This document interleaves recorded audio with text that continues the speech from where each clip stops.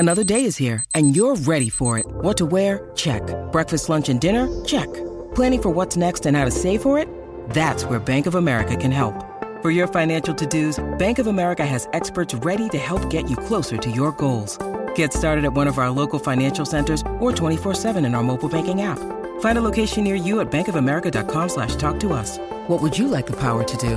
Mobile banking requires downloading the app and is only available for select devices. Message and data rates may apply. Bank of America N.A., member FDIC. Welcome, everybody, to this week's podcast episode for the Financial Freedom Podcast. I'm your host, Dr. Christopher Liu. And as you know, we talk about 4 different types of freedom: time, financial, location, health freedom. In that light, I'm always scouring the globe for entrepreneurs, creators, influencers, getting their insights and sharing it with the audience. So today we have a very interesting guest, Biju. She actually started her career in fashion merchandising. Then she ran her own boutique, and then she started a video production branding studio. So she's been a producer of documentaries, and so she's well experienced, and it's going to be a great conversation. So I'll welcome Biju to the show. Welcome. Hi, thank you for having me. Thanks so much. And tell us more about your journey, how you got started, and we'll go from there. So I think it was probably that I had 2 parents that were entrepreneurs, and so that gave me the idea that I could do that. I went to Texas State and was hired with a great corporation right out of college, and I think that was really good for me because I got to see how big companies run from the inside and all of the marketing and everything like that I was very interested in. But that was my first and only boss I've ever had, because right after that, I jumped ship and I've been working for myself ever since.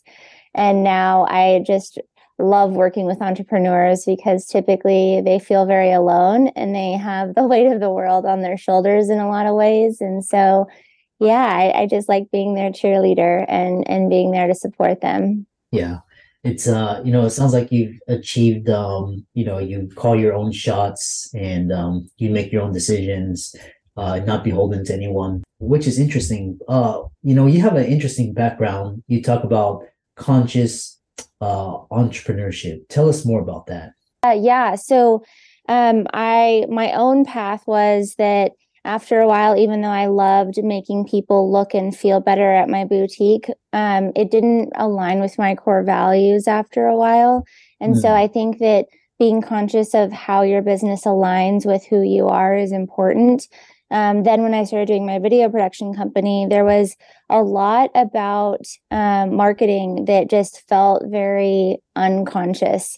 And so a lot of the people that I was working with, I saw have mental blocks and not really care about the impact that they were making in the world. And that's when I decided that I really just wanted to work with and support others in creating more of a conscious relationship with their business and who they were and what the business did out in the world. So it was a little bit of a long journey, but I realized within it that I really like helping entrepreneurs that want to make a difference in the world. Oh, this is very interesting because there's a lot of Gen Z. I'm not sure what generation, but a lot of Gen Z. They're willing to work for free, even if it aligns with their values. They don't want to work for a corrupt corporation and governments and all that. And so you're ahead of your time. Tell us about some of the mental blocks that you see in clearing them. Yeah, there's so many. There's perfectionism. Many of the things that make you a great entrepreneur just aren't sustainable over time or will limit you over time. They'll help you plateau over time. And that's like imposter syndrome and perfectionism and worthiness and just fear in general of being big and being authentic and being yourself. Communication, not feeling like you can talk to people. Anywhere from like people that want to become public speakers and have blocks about being seen, all the way to businesses that are ready to grow and have fear about growing and scaling. And so, there's just so many of them that us humans deal with on a daily basis. And how do you help by clearing them? Is it some of the techniques, or how do you help people to clear those blocks?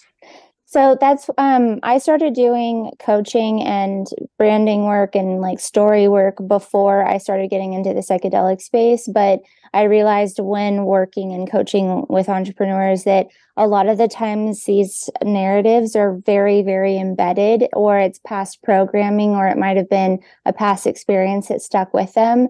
And finding those in a very open and slightly altered state helps you then go in and basically take that narrative out and replace it with something else that actually aligns with how you feel nowadays. And then over time, utilizing small habits to basically bolster that idea or help that root to grow in your mind. And so a lot of times people are really unaware of the mental blocks that are affecting them or the narratives that they might have. And so sometimes even just bringing them to light allows them to evaporate or to understand, how am I going to support myself in changing this idea that I have? You mentioned the fact that small habits to support and grow those seeds of change. What are some of the small habits they can do? Is it anchors or meditation? Tell us more. Yeah, it really depends on what seed we're planting. So a lot of the times that if someone's dealing with unprocessed emotion, then journaling is a great way of doing it. Having hard conversations with the people that they love, having conversations with me, processing emotion and letting yourself cry or get angry about things so that it doesn't like shut you down and affect you in the rest of your life. Or it could be things like writing new stories about yourself and reading them over and over again. It can be listening to messages that you've created about yourself as you go to sleep. It can be getting reflections from other people. So joining really supportive groups and doing what you desire to do in front of them and getting their reflections and seeing that people actually appreciate and enjoy you. Yeah, there's a million things that you can kind of do, tiny little habits that just show yourself that you care about yourself and that change is possible and that what you desire is attainable. Interesting. I've heard this idea, this thing of processing emotions. Can you expand upon that idea more? I'm trying to just get a better sense of what that means. Absolutely. So I think now, and I still know that I have room to grow, but now I have a sense of calmness and confidence and just peace that I didn't really have before. And this newfound feeling that I have allows me to show up in the world in a different way, which then allows the world to show up to me in a different way. So before, I think I was really shut down because I had a lot of pain and anger and sadness and frustration that I had never dealt with because I didn't know how to process it in a healthy way. And so when I was able to process that, I just like literally show up in the world in a different way. And so I have like deeper conversations with people. I'm in a better mood. I have the confidence to go out and do things that I didn't before. And so, yeah, I feel like those unprocessed emotions are really big blocks for people in their businesses and in even their love lives. You've opened a large can of worms, but one thing is you talk about is soulful branding. What do you mean by that? I found whenever I was working in the branding and marketing world that a lot of times entrepreneurs especially feel the need to go with the trends, like what is everyone else doing? What is the successful person doing? And instead of it aligning with who they are, they'll try to mimic other things, and they typically fall short or fall flat in that sense because it's not truly who they are.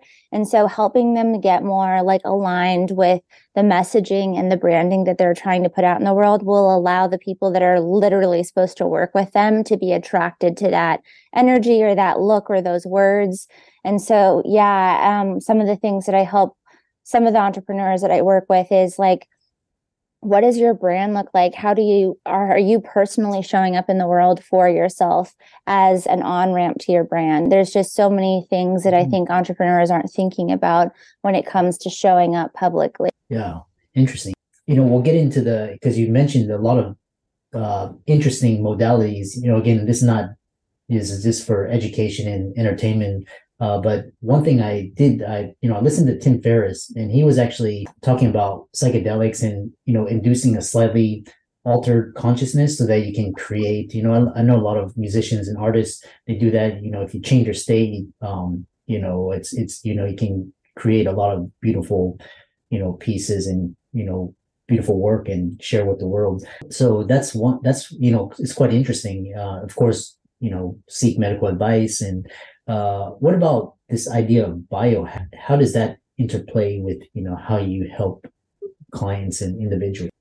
So I was a big into biohacking myself for a while. Anything that was a wearable tech or a supplement or a technique, I really was trying very hard to support myself in becoming the person that I desired to be. And so I went hard in the paint, as they say. And I think that's why I kind of stumbled upon psychedelics, in the sense that a lot of the Silicon Valley guys were utilizing this in very small doses to see the problems of their business in an innovative way, or to kind of get into a flow state a little easier than they typically are able to. Yeah. And so that's when I started getting interested in basically stacking, like habit stacking. How can I use wearable tech and supplements and small doses of psychedelics and altered states of like meditation and yoga and stretching and all these other things to really get myself into a place where my brain is malleable and I can actually program the things that I want in there versus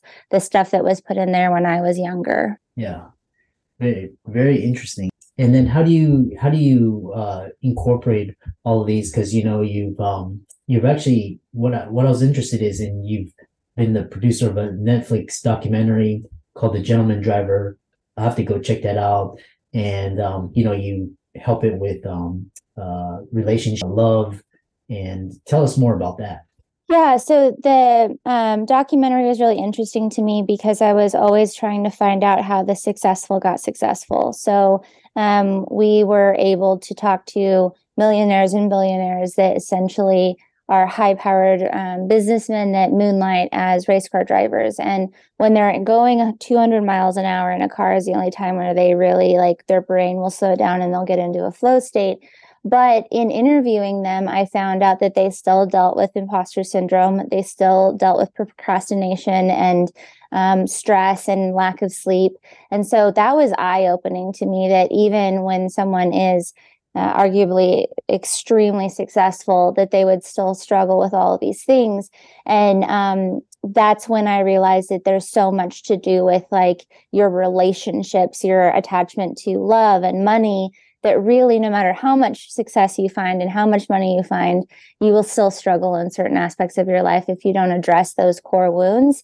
And so that was like huge for me on my path of understanding that it's not the end all be all to just be successful and have money in your bank account. Yeah, I was listening to this one interview, billionaire tech entrepreneur, and well, what's interesting is he says that, money magnifies your problems. So, whatever you dealt with as a kid or whatever, it just makes it even worse. So, if you're a good person, it helps you do better. If you're, if you have issues, it's gonna, you spiral down, which is quite interesting. And he said you have to shift from, once you achieve this level, you have to shift from running away to running towards, like something like, love or abundance or giving, sharing, all those.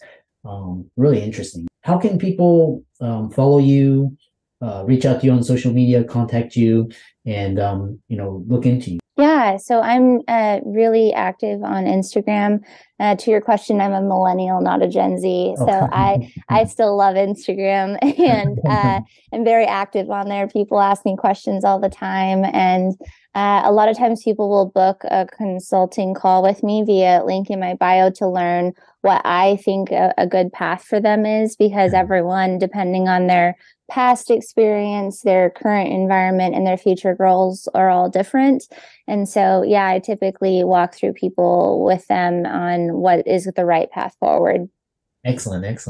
And thanks so much for coming onto the show. Really insightful ideas, kind of cutting edge, Really interesting. And thanks for sharing your wisdom. All your links will be in the resource will be in the links and show notes. And be sure to follow Bijou on her social media. Thanks so much. And we really enjoyed our time here. Yeah, thank you so much.